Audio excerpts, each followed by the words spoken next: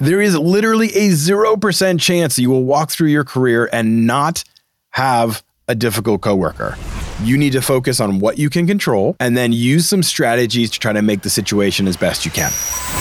This is the Work in Sports Podcast. Here's VP of Content and Engaged Learning at workinsports.com, Brian Clapp. We've got a really cool topic today. Really cool. It's a subject we haven't talked about before, and it's something that's super important. So I'm excited to have this conversation with all of you. Before we get into that, I'm really excited also for Wednesday's episode. You know, on Wednesdays, we do an interview with a guest. And this week, it comes from the Vegas Golden Knights. It's Alan Monroy, who is the Director of Global Partnerships. The reason I'm excited about this is Alan has a very interesting background. Army veteran, Army captain, studied military intelligence in college, and really led this lifestyle that so much of us respect. You know, thank you for your service. You hear it all the time. And he's transitioned to the sports industry. And I think that story is very interesting because we have a lot of people in this audience that are doing that are active military, that are thinking about their post-career, and they're thinking about the sports industry. And there's a lot of you that are changing careers, that maybe are in something else and are looking to change. And there's a lot of you that are developing leadership skills and developing all these traits that can make you stand out. I also think there's an overlap with student athletes where somebody who's in the military might not have the same internship experience or other tangible skills. They're very different. So I think this story will really translate to student athletes who need to be able to market themselves for the industry if they want to get into the sports industry, for career changers that have to change their story to say, here's the value that I bring, for people that are in the military that have the opportunity or the want to work in the sports industry. I think there's a lot of interesting topics we can get into and we'll get into, and I think that's a great, exciting conversation for us to have on Wednesday. So make sure you tune into that. But now let's get to today's question. As you know, Mondays are a fan question, and you can always send them to me. Message me on LinkedIn. Send us a DM on Twitter. Send me an email, bclapp@workinsports.com. That's my legit email, so don't abuse it. I'm going to get to our question now, and I'm going to conceal this person's name, and you'll see why. I don't want to give any distinguishing details here. You'll see why I'm going to protect this person from themselves. Hi, Brian. I'm a senior at the U in sports management, and your podcast has helped me gain so much knowledge about job opportunities and skills. A question I had, however, is what to do when you don't like a colleague, but are going to continually see them at events, day-to-day meetings, and more. That is a great question. There is literally a 0% chance that you will walk through your career and not have a difficult coworker. It won't happen. You will work with people you don't like. You will have people that you don't want to be around, but have to be. One of the hardest parts of work is interpersonal relationships, dealing with the myriad of personalities and styles and approaches. Like that can be really hard. That can be difficult to manage. So here's the bottom line. Go Stone Cold Simpson. You can't fix the other person. You are not going to be able to change them. And it's not your job to change them. We want you to focus on what you can control. And this is something we hit all the time. Control the controllables.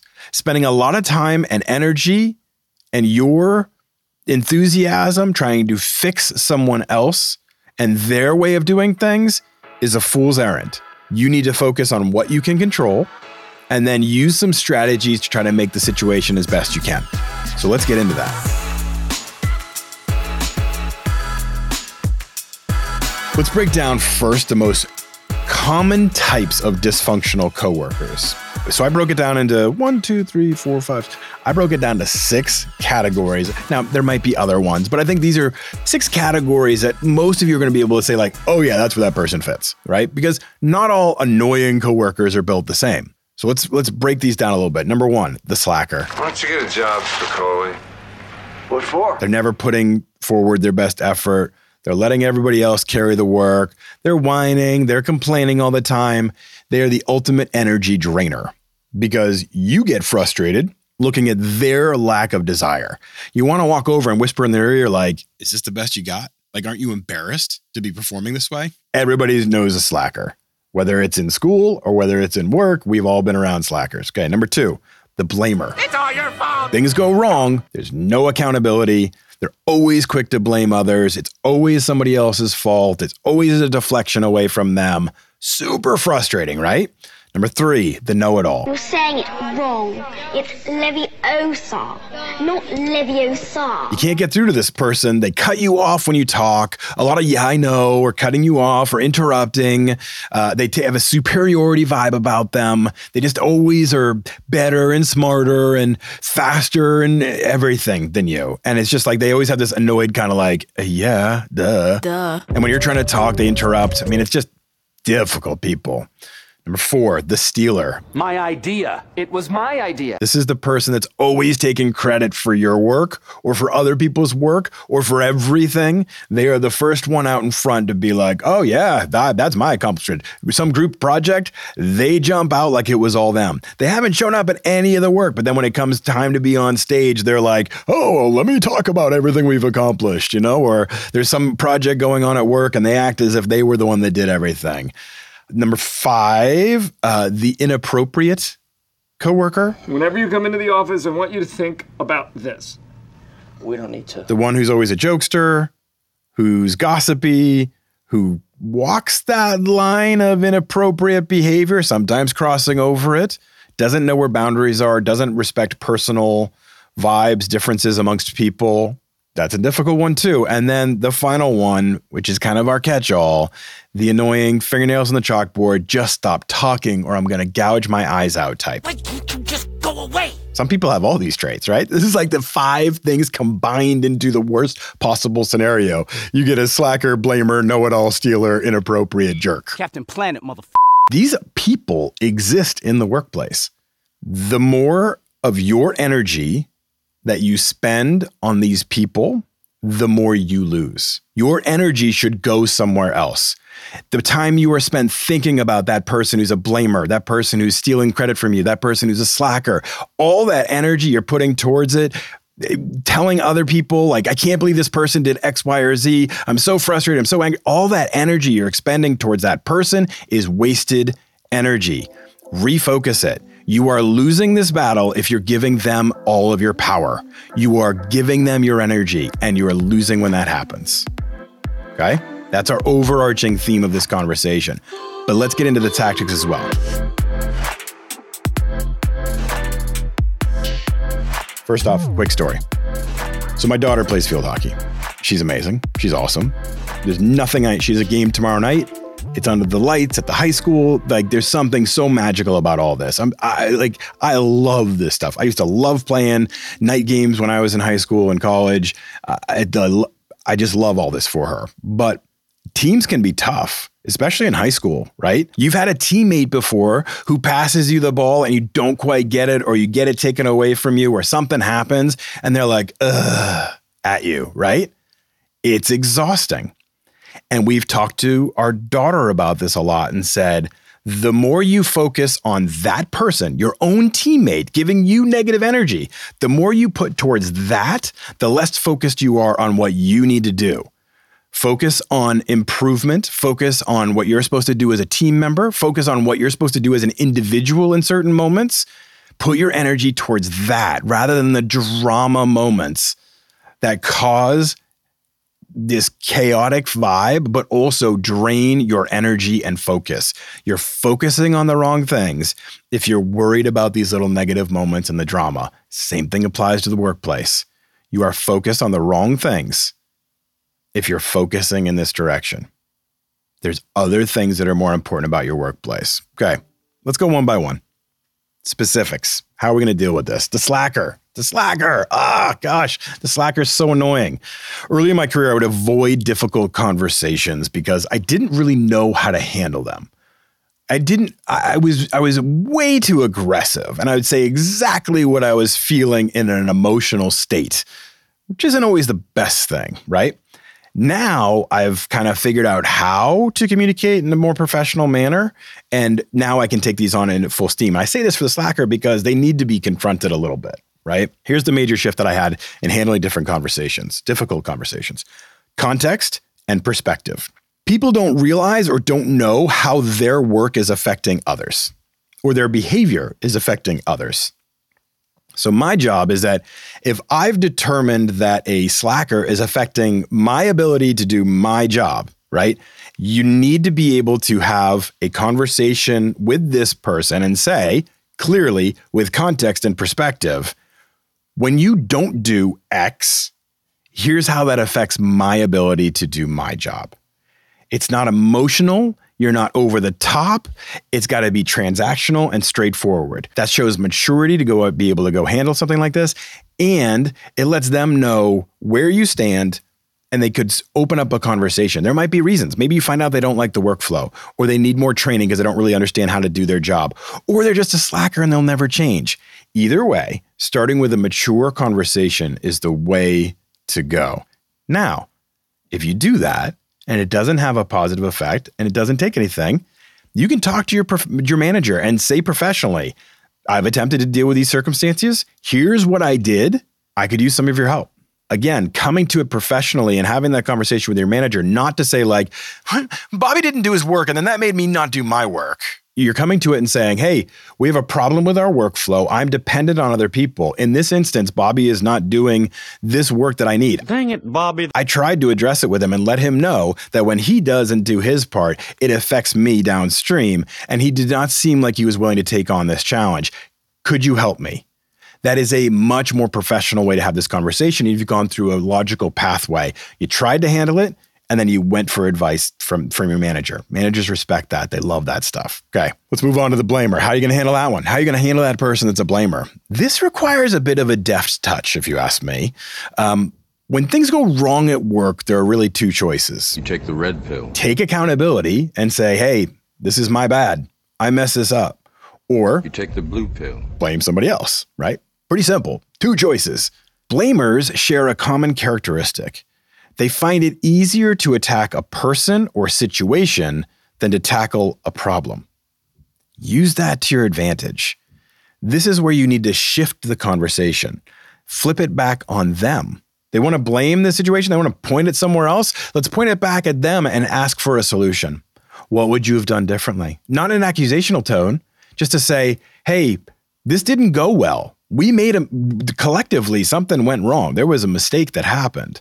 Let's fix that problem so we can move forward together as a team. What do you suggest we do differently? That is a mature conversation to have. Flip it back on that other person and let them know that they will be heard if they have a solution. And if they don't, you've kind of set out the flag saying, don't just start blaming everybody then, because you're not part of the solution. You're just complaining. Move on to the know-it-all. This is the most challenging in my point of view.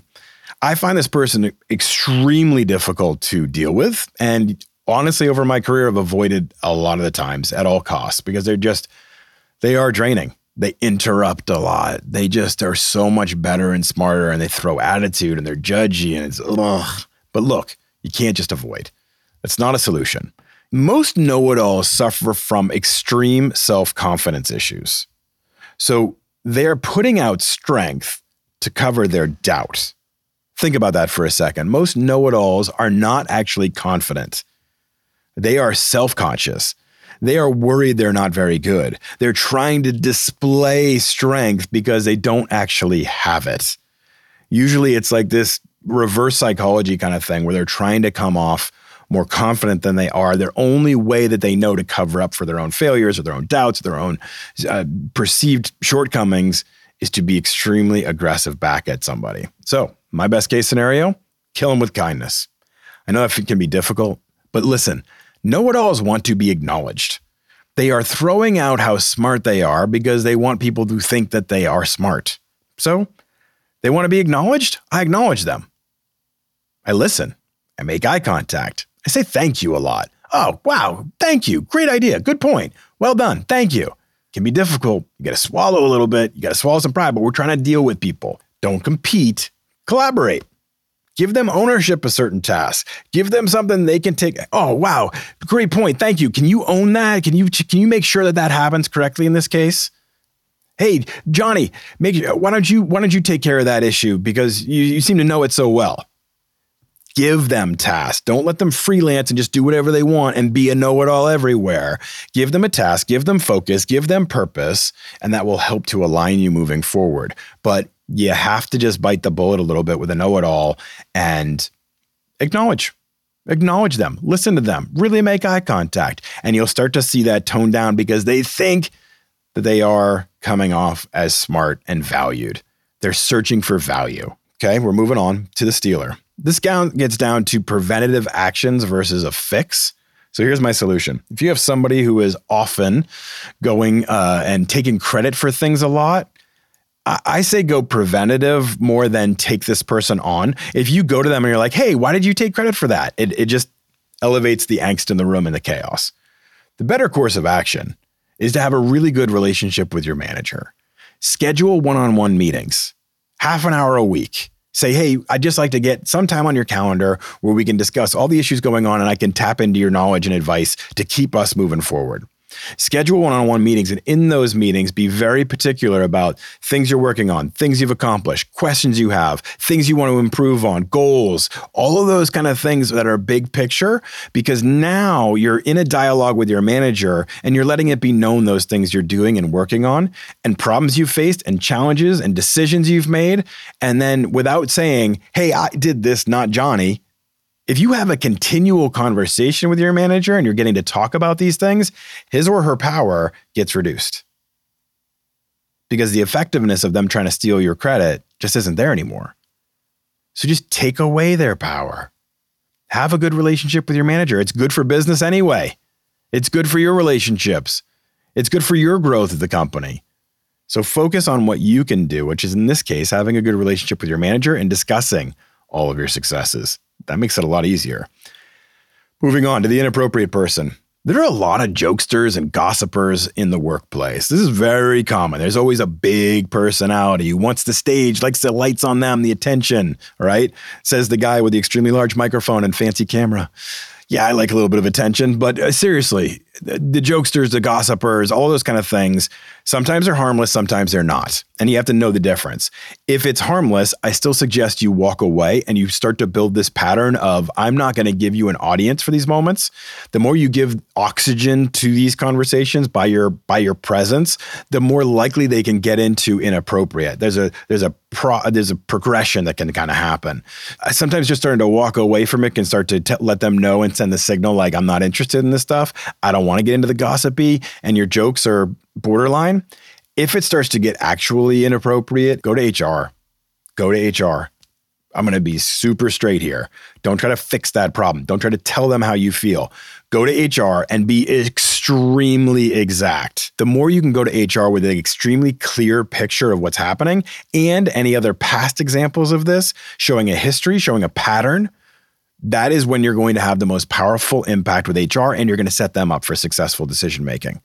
If they're just looking at it and saying, well, is this a one-time thing? Do we want to overreact? Is this he said, she said? Is this something that is really clear that we can take as actionable? The more information you have of the entire picture, the more likely HR can act on it. So go in with that knowledge. Okay? That's how you deal with the inappropriate person. Last one, the annoying fingernails on the chalkboard, just stop talking or I may gouge my eyes out type. To advance in your career, the overarching theme here is that you have to be able to deal with difficult people because you will. And you'll have to be able to deal with difficult conversations because you will. Those are going to happen. You have to take on these issues and you have to utilize all the skills that I just told you in dealing with this type of person. More than anything, you need to have patience. You need to be able to calm it down, take the emotion out of it, think of it in the big picture sense, and what should be your seasoned approach to this. Is it walking away? Is it having a mature conversation? Does it need to be elevated to HR or to a manager? Can I handle this myself or can I not handle this myself? Those are all things that you need to consider with somebody who is combining a lot of these characteristics, but you can't just ignore it. Don't take this personally. It's usually not about you per se. It's about their personality, their approach, the way they've been brought up, maybe the way their parents acted, and they are embodying that. It's not about you. Take the personal stuff out of it, okay? Smile, put your energy elsewhere, and deflect this negative energy off. Figure out how you're going to deal with it. What's the best way to approach this on all those different levels I just talked about? But if you focus too much of your energy on this, you'll burn out and you'll lose your focus on your job and your tasks and what you're supposed to do to advance. Don't put all your energy here. Dealing with difficult coworkers is tough, so I hope this will help as we go on this conversation. I'm not going to cite the person's name, but it's going to happen to all of you, so be ready for it. Thanks for listening, everybody. Please remember to tune in on Wednesday. Great interview coming up with Alan Monroy from the Vegas Golden Knights. I look forward to seeing you on Wednesday.